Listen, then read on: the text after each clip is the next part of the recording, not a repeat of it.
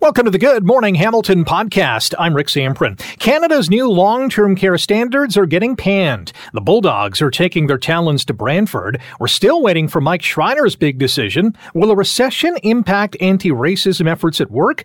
Black History Month begins with a bang in Hamilton. And learn why women's heart and brain health are being left behind. The GMH podcast starts now. This is the Good Morning Hamilton podcast on 900 CHML. We have some of the highest standards, not only in Canada, but in North America, to say, we'll take a look at what the federal government has come up with, but I have no interest in watering down Ontario's very high standards. I'm hopeful that the federal standards will meet the high standards that Ontario has set. Welcome back to Good Morning Hamilton on 900 CHML. That is the voice of Ontario Long-Term Care Minister Paul Calandra, as the Health Standards Organization released updated national standards for long-term care facilities. Now, this panel of experts says that residents should get at least 4 hours of direct care every day, and those who work in long-term care homes must be paid more. I think we realize that those two things have to be happening. One of the big issues, however, is that these standards are voluntary. Dr. Vivian Stamatopoulos is an associate teaching professor at Ontario Tech University, a long-term care advocate, and co-founder of Canadians for LTC. Dr. Stamatopoulos, good morning. How are you? Oh, I'm good. How are you? I'm good. I want to start with the voluntary component. And when I heard that word, I thought, why even bother announcing these? No one's going to follow them. Nobody. Literally, I laughed. And it's, you sit here and you just say to yourself, like, what's it going to take? With everything that we lived through the last 4 years, you know, particularly during COVID and with, you know, long-term care being hit the hardest, with no question about it. And we're sitting here 3 years later talking about voluntary standards, which they know full well are not going to be taken into account. So, you know, this was nothing more than a PR stunt, and I'm massively disappointed, you know, in the Prime Minister. But then when you just played Paul Calandra in the, lead up to this interview, and he's sitting here having the audacity to say he has no interest in, quote unquote, watering down what the province is already doing to improve care, which in my opinion is nothing. And I think it's hilarious that he's even trying to suggest that they have in any way appreciably improved long-term care during their tenure, particularly his tenure. So I don't know what he's talking about, but it is very clear that this, as it stands right now, is going nowhere until you federally legislate this and you provide the money and the oversight and the teeth in order to see through said legislation. Nothing's going to change. This is really a disservice to older Canadians who, at the start of throughout the pandemic, have been put on the back burner. 81% of the COVID-19 deaths in this country by May of 2020, like 2 months into the pandemic, were dead because of COVID. By far and away the most of any country. We have to protect our older Canadians. And listen, and I try to warn people about this going forward. Like, this is going to be your future. And everybody says, oh, I'm not going to end up in long-term care. And what I hear the most from people is, you know, and sadly now I hear I'm going to use MAID before I go into long-term care or, you know, over my dead body. And I hear this a lot from people. Nobody ever wants to go to long-term care. And you talk to any family, you know, including my own, who had to live this nightmare of a system. And you never thought you would have to use it. But it gets to the point at the very end of your, you know, your better years, so they claim your golden years, when you need that assistance. And our home care system right now is laughable and cannot provide the kind of care that people with, you know, serious comorbidities require to age at home properly without being independently wealthy and hiring private care around the clock, like those wealthy people do who avoid long-term care, by the way. They're going to need long-term care, whether they like it or not. So you should be thinking forward, and you should have the vested interest now to fight these politicians and demand for better, because this is going to be your future. Make no mistake. Like, I'm not only fighting for people right now, but I'm also fighting for my own future, because I'm not rich and I can't afford the private care that you need to age at home gracefully. So I'm also fighting for myself, and everyone my age. Everybody should be thinking about this. But unfortunately, we have a tendency, you know, to short-termism and only thinking in the immediate future until it's too late. We got a couple more minutes with Dr. Vivian Stamatopoulos, Associate Teaching Professor at Ontario Tech University, longtime advocate of long-term care and the co-founder of Canadians for LTC.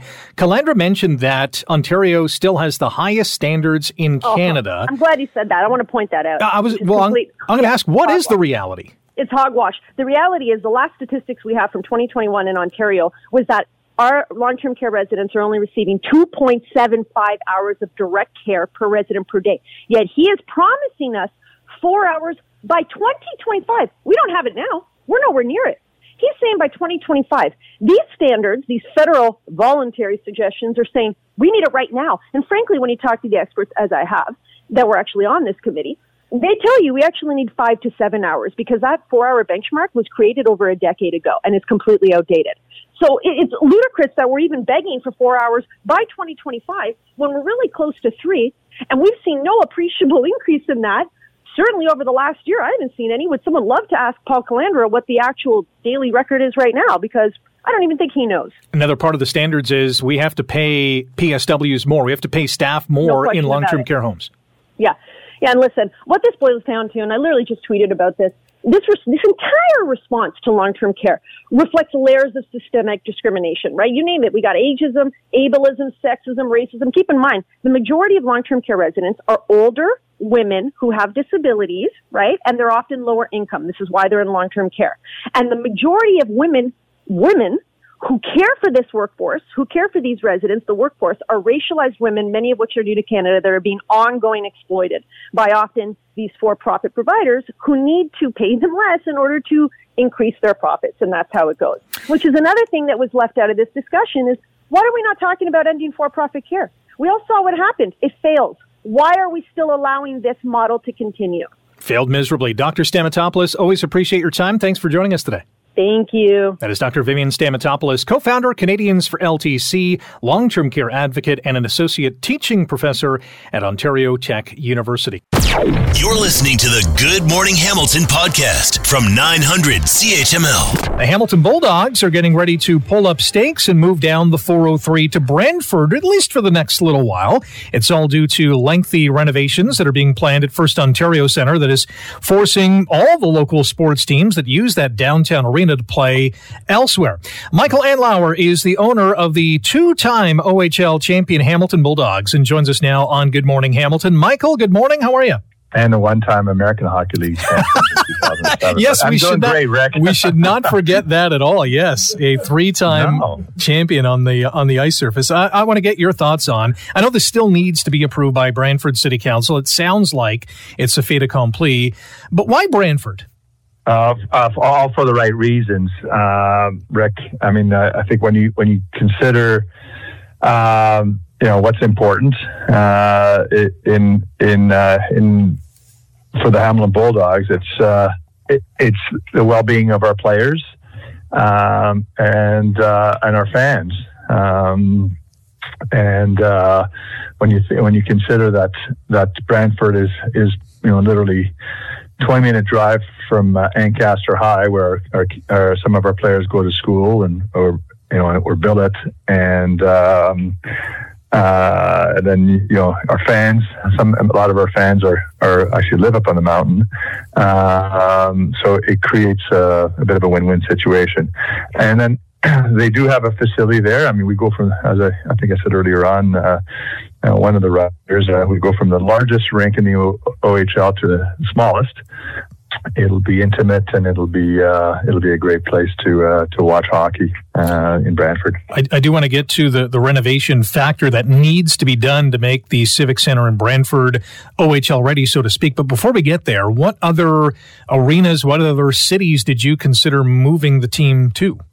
Actually, when the announcements came in November, Rick, it was, I was not shocked, but I was impressed by the amount of attention I got, and a lot of municipalities reached out. Some of them didn't have the ability to accommodate, but were willing to accommodate us all throughout, Ontario, as far east as Cornwall. Mayor there reached out to me, Brampton.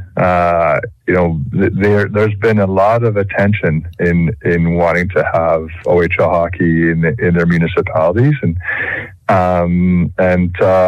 Brantford literally within probably 72 hours of the announcement was in touch. So it's been a process. It's been But all along, I think Brantford made sense, and the fact of the matter is that they've experienced OHL hockey. Mind you, it was 40 years ago, and the community has changed in 40 years, and the desire, I think, was the thing that really to want to do this, and that it kind of feels good to be wanted. Absolutely. Our guest on Good Morning Hamilton on 900 CHML is Michael Andlauer, the owner of the Hamilton Bulldogs. They are moving to Brantford, or at least that's the plan. Still has to be rubber stamped by Brantford City Council. What needs to be done at the arena? What does that price tag look like, and who's paying for what? Yeah, so I'll let the city of Brantford answer that question, because I don't know what is public or not, and out of respect for the city of Brantford, I'm happy to have them answer that question. And but it's in the millions.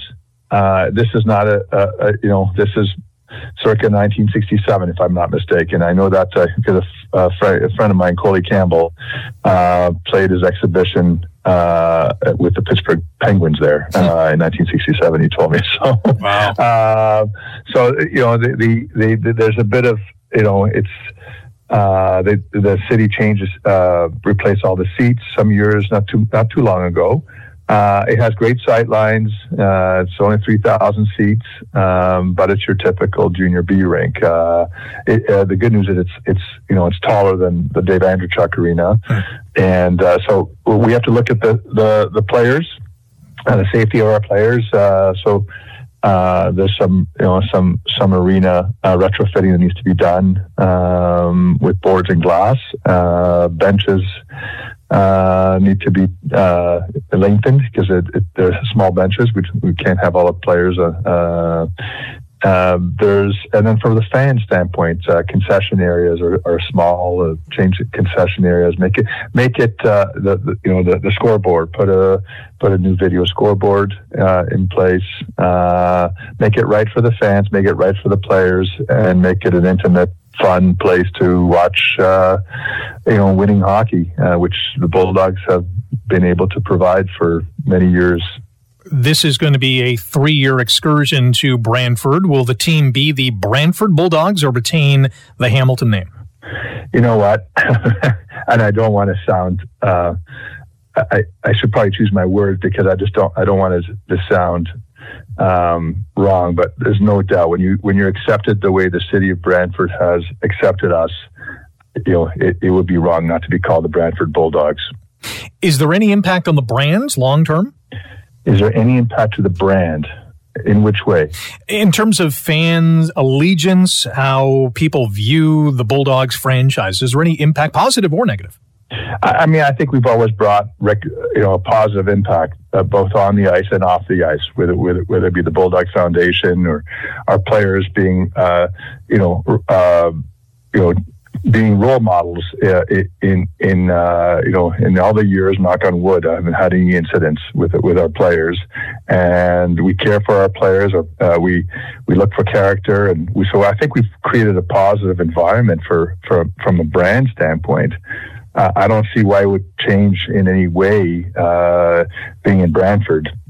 I mean, like I said, to me, the least disruptive for our players was to be in Brantford, because in many cases, a lot of our players can continue to be with their same billet parents in Hamilton and up in the mountain in Ancaster, and they can be, so I don't see anything change. I mean, and from a Hamiltonian, I mean, it's, we have fans from Brantford coming to the Bulldogs games. We have fans from Burlington. We have fans from Stony Creek, different parts in Paris, Ontario that come to Bulldog games in Hamilton. It's a change of venue. I think it's probably least disruptive for the fans as well.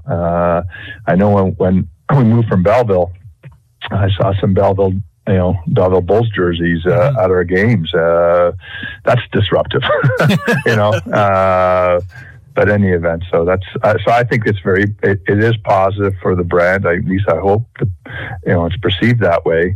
And at the end of the day, it wasn't my choice, as you know, and I've had to, basically, create an environment which was best. I thought that was the least disruptive for all involved. Got a couple more minutes with Michael Andlauer, the owner of the Hamilton Bulldogs, here on Good Morning Hamilton on 900 CHML. Is there any news on your potential bid to buy the Senators? I have no comment on that. Okay. Or could you potentially be looking forward to working with Ryan Reynolds at all? I'll leave it at that. Okay. I think, my heart, my mindset is on the Bulldogs this morning, and I appreciate that. I don't want to get you in trouble, Michael. That's the last thing I want to do. Appreciate your time. Hey, best of luck with this. This sounds like it's something that's going to work for the fans, the players, the coaches, the franchise going forward. Really exciting to see the puck drop in Brantford and continue to cheer on our Bulldogs. Appreciate your time today. Thanks, Rick. Appreciate it. Michael Andlauer, owner of the Hamilton Bulldogs. You're listening to the Good Morning Hamilton podcast from 900 CHML. My ambition is driven by the issues I care about, and I want to hear from people about the best way to advance those issues, and I want to take the time to do it in a really meaningful way. That is the voice of Ontario Green Party leader Mike Schreiner appearing on the Bill Kelly Show here on 900 CHML as we welcome you back to Good Morning Hamilton. Rick Zamprin waking you up on a hump day as Mr. Schreiner continues to contemplate crossing the floor of the provincial legislature and running for the Ontario Liberal leadership. Headline in the Toronto Sun: Ontario Liberal leaders look foolish with pitch for Greens Schreiner. Brian Lilly is the person who wrote that, a columnist in the Toronto Sun, and joins us now on Good Morning Hamilton. Brian, good morning. Welcome back to the show. Good morning. Thanks for having me. It's an interesting week in Ontario politics. Very much so. Let's get into this one. Why do you think the Liberals are looking more like court jesters than future legislators? Well, because you've got this group of elder statesmen and stateswomen for the Liberal Party who looked around at the four existing candidates, two of whom are sitting MPPs, two of whom are sitting MPs in Ottawa, one of whom former party president, cabinet minister with senior portfolio, and they looked around at all of them and said, you know what we really need? Someone from another party to lead us. It doesn't make them the party look good. It sends a signal to people watching that, senior members of the Liberals don't think these guys have what it takes. And that the solution is to say, our bench strength is so weak that we need to go outside of the party. Mike Schreiner is a really nice guy. He's a very smart guy. He's very effective at what he does, but he's the leader of a party of one. And his party is not the Liberal Party. Mike Schreiner is not a Liberal. And while they align on some issues, they don't align on all. And this is just a very strange move by people like Greg Sorbara and Lynn McLeod, the former party leader, and Deb Matthews and Liz Sandals, people who held the reins of power for many years in the Liberal Party. For them to do this is pretty shocking, and it's angered a lot of people inside the Liberal Party. We had Dr. Kate Graham, one of the Liberal supporters, who signed this letter asking for Schreiner to consider this. And I told her yesterday that this, I guess this is a case of desperate times call for desperate measures. But what would be worse is if Schreiner says no thanks, because then the Liberals look like, oh my gosh, what do we do now? Well, so he said no twice before they released the letter publicly, because he was asked about this issue in December, and then he said no then. And then my colleagues and competitors over at the Toronto Star got wind of this last week, and they asked him about the letter before it was released, and he said no. So before the letter came out, they had said no twice. They still went forward and asked, and Schreiner initially was no, a day of pressure, and he said, you know what, it's a serious issue, I'll think about it. He's now, so initially all the problems were inside the Liberal Party. You wouldn't believe what I've heard from some longtime Liberals, people who have, some of them I've quoted. Warren Kinsella ran Dalton McGuinty's 3 war rooms, the successful elections 3 in a row. He's furious about this. Flavio Volpe, who's now with the Auto Parts Manufacturers Association, but spent years working at Queen's Park. His father, former Liberal MP, just furious at what the message that sends to the next generation of Liberal leaders, that you're not good enough, and these guys who the next generation served as staffers, the older guys are just going to throw them to the wolves. So a lot of angry Liberals, but Schreiner's move to say, after saying no twice, to say, well, I'll think about it, let me talk to people in the party. If you're a Green supporter, are you going to be excited at the idea that he's going to potentially leave and go to another party? So he's caused problems in his own party. This is why, in a follow-up, I said, I think this will end in tears for both parties. The Liberals they were in power for 15 years. They're successful when they're a centrist party that sits in the middle, the very middle of the road. They steal a bit from the NDP. They steal a bit from the Conservatives. The last little while, they haven't been successful because they've decided their way to power is to just try and overtake the NDP and now the Greens by going very left-wing and leaving the middle. And Doug Ford has taken up that space right now. This doesn't help that. And they just had a report on why they did so bad in the last election that said they need to go back to being centrists. And this doesn't do that. This does the opposite. Yeah. Last little bit with Brian Lilley, columnist with the Toronto Sun. We got about 30 seconds. If Schreiner says yes, and I think that's still a big if, is the Green Party dead in Ontario?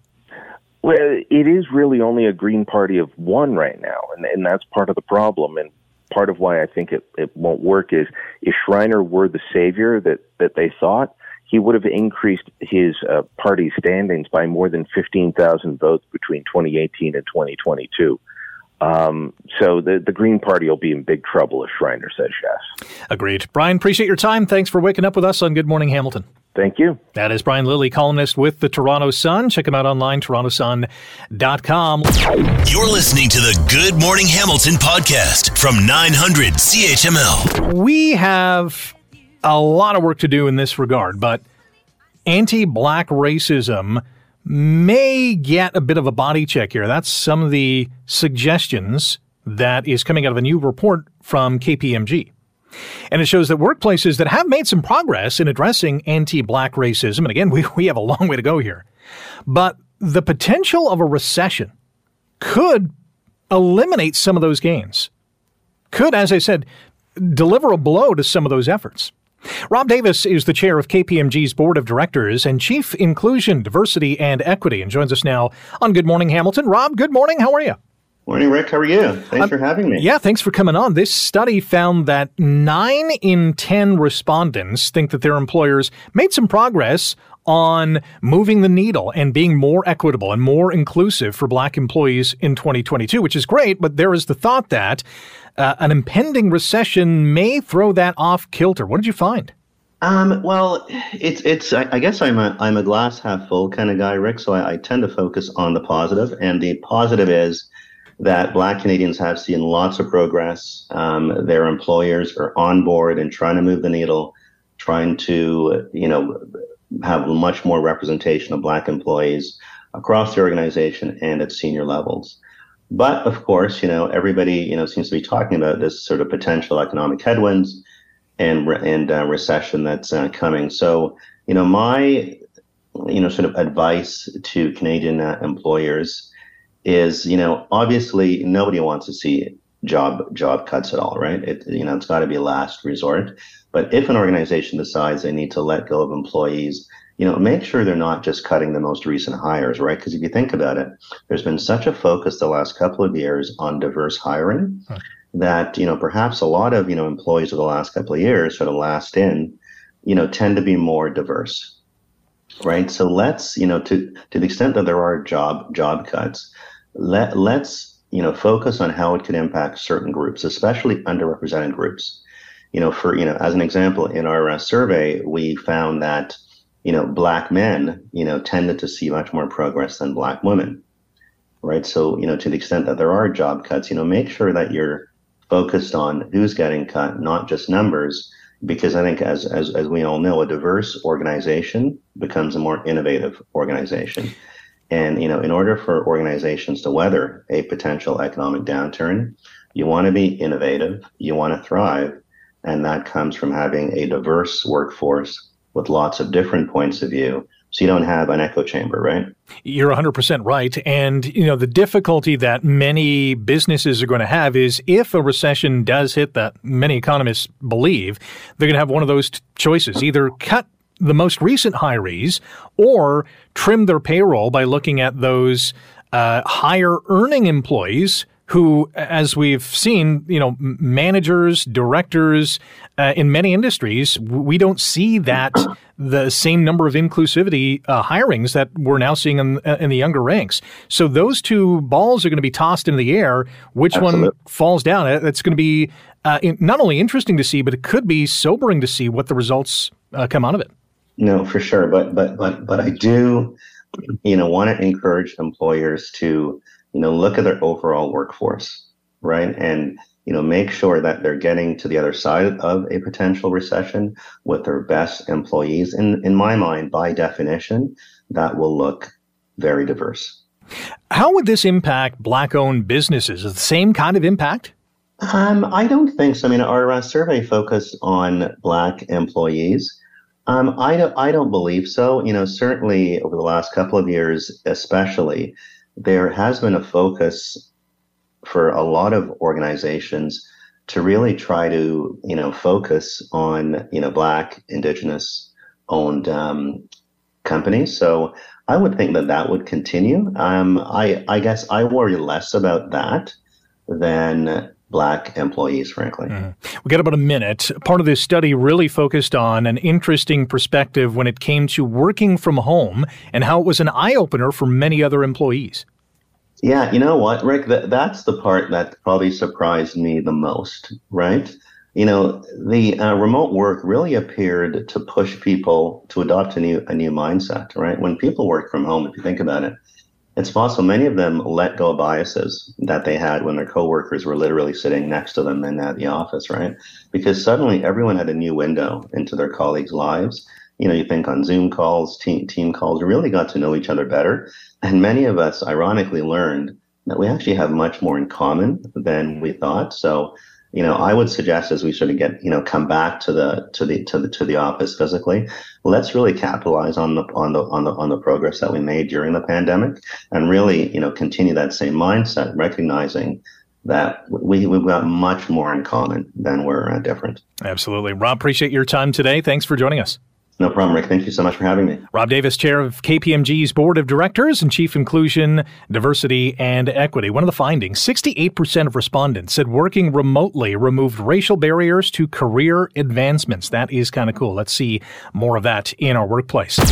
You're listening to the Good Morning Hamilton podcast from 900 CHML. It is February. That means Black History Month is now underway, and the city of Hamilton is doing its part by launching a pretty cool campaign for Black History Month that is honoring a number of Black Hamiltonians, one of which is Reverend Robert Foster.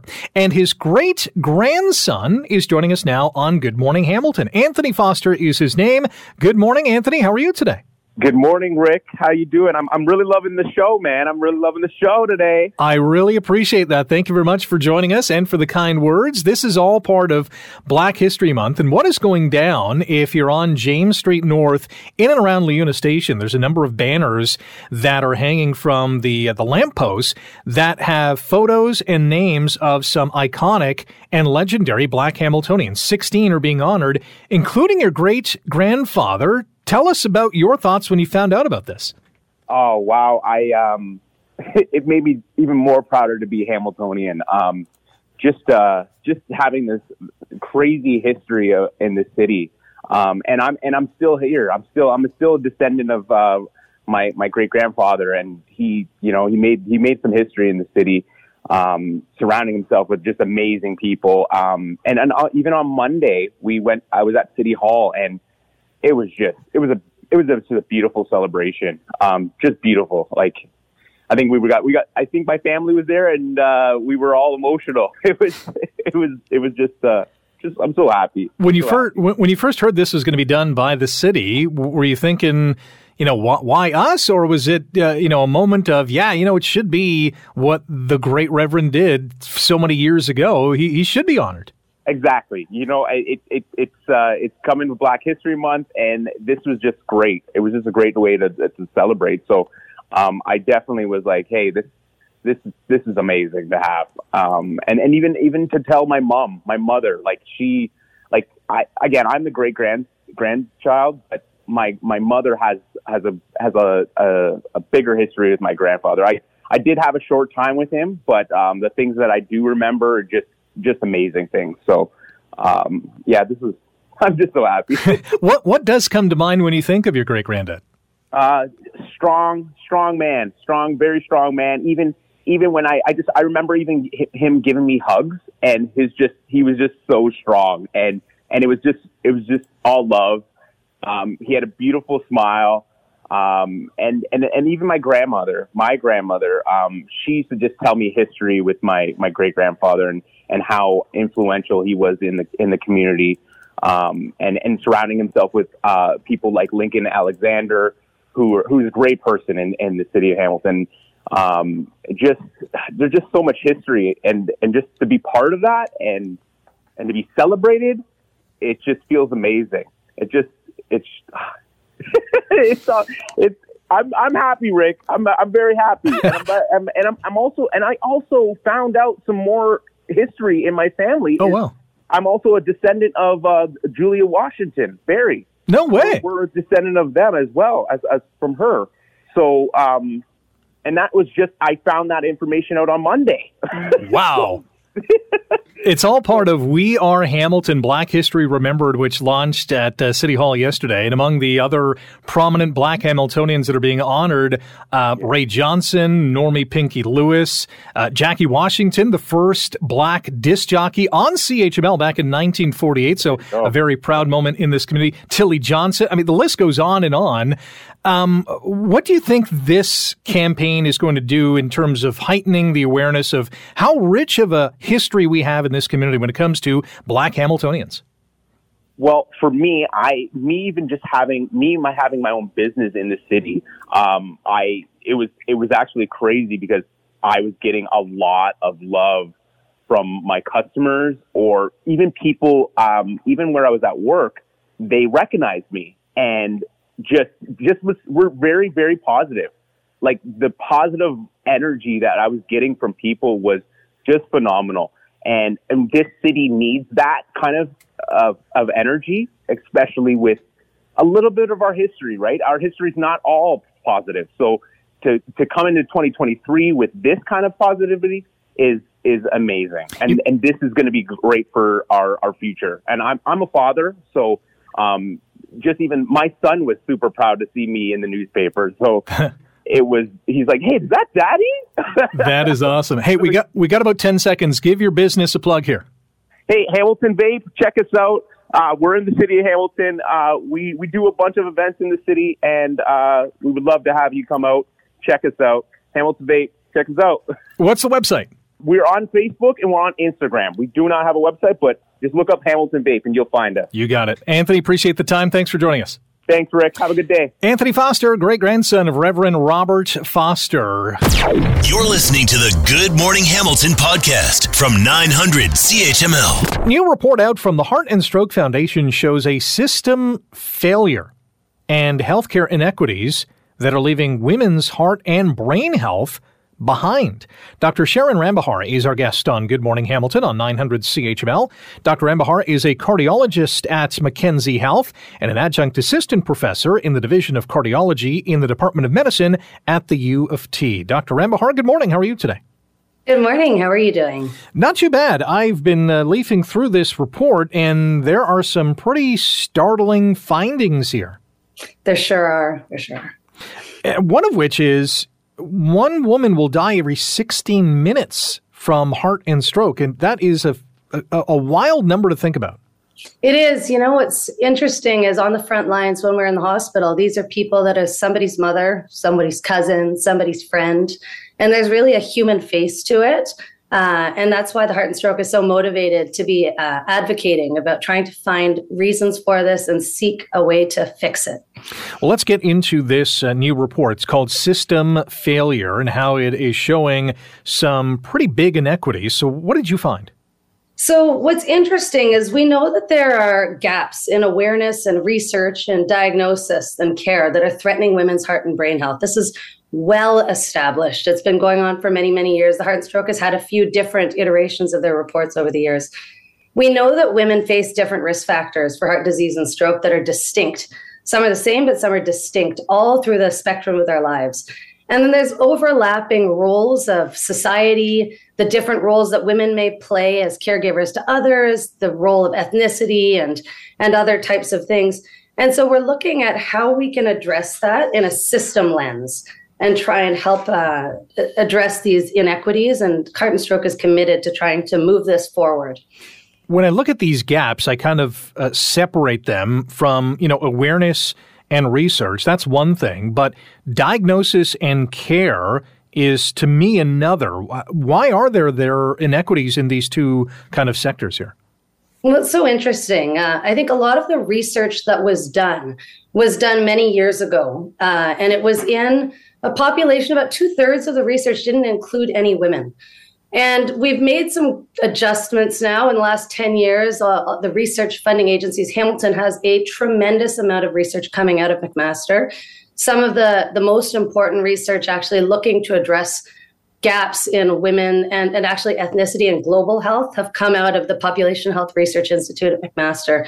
And it's really interesting to see that as we do this, we can actually make changes in this. One of the interesting and stark realities is that from a distance, women's hearts and men's hearts look the same, but how their heart disease develops and presents can be different. And so I think that's an important thing for the public to know in terms of their awareness, in terms of knowing their own risks and being their own advocates and knowing their symptoms. Do those stereotypical gender roles also play a part in this? That's a very good question. I think that's probably the key message here today, that when a woman or a man has a heart attack, certainly the most common symptom is chest discomfort. But more symptoms can be reported in women differently or described differently. Some may not even use the word pain. So we talk about that Hollywood heart attack. People clutch their heart and they feel chest discomfort. But in a large study of young women who have heart attacks, about 53% of them reported that their symptoms were unrecognized or unreported by people who are taking care of them. And they may downplay their symptoms. So other things, and we usually say anything above the waist that doesn't feel right for you. That could be shortness of breath. That could be feeling lightheaded or dizzy. It could be feeling a little bit faint or weak. And we know that that's really, really important to identify, because the faster you can be aware that you are having a heart attack, you can seek attention.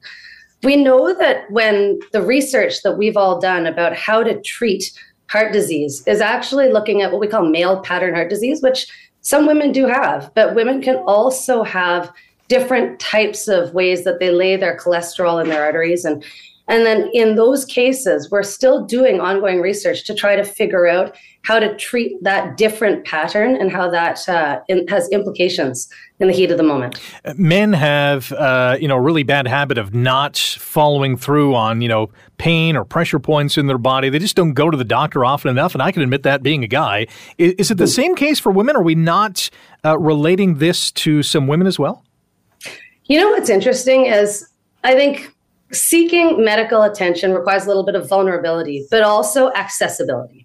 And you can imagine if you are working and you have childcare and you're the primary caregiver for children or older parents, as the case may be, you have to put yourself and your health needs first in order to go seek a doctor or be aware of this. And many women don't do that. We have, in society, often women put themselves second. They're in a caregiver role, or they're forced to be a caregiver role as the people in their families that have been designated to that. Women who live in poverty, women who have different social, cultural, language barriers may be less likely to access the healthcare system. And if you don't get to the healthcare system, That's the first rate limiting step, right? If you can't get there, then how are you going to seek care and start the cascade where you need to get treated and advocate for yourself? It's a great point. More information online, heartandstroke.ca. Dr. Rambahar, thank you for your time today. Thanks very much. That's Dr. Sharon Rambahar, a cardiologist at Mackenzie Health, an adjunct assistant professor at the University of Toronto, and, of course, a spokesperson for Heart and Stroke Foundation. Really interesting findings from the System Failure Report. Thanks for listening to the Good Morning Hamilton podcast. You can listen to the show live weekday mornings from 5:30 to 9 on 900 CHML and online at 900CHML.com. The Good Morning Hamilton podcast is available on Apple Podcast, Google Podcast, and wherever you get your favorite podcast. I'm Rick Zamprin. Thanks again for listening. And don't forget to subscribe to the podcast. It's free, so you never miss an episode. And make sure you rate and review.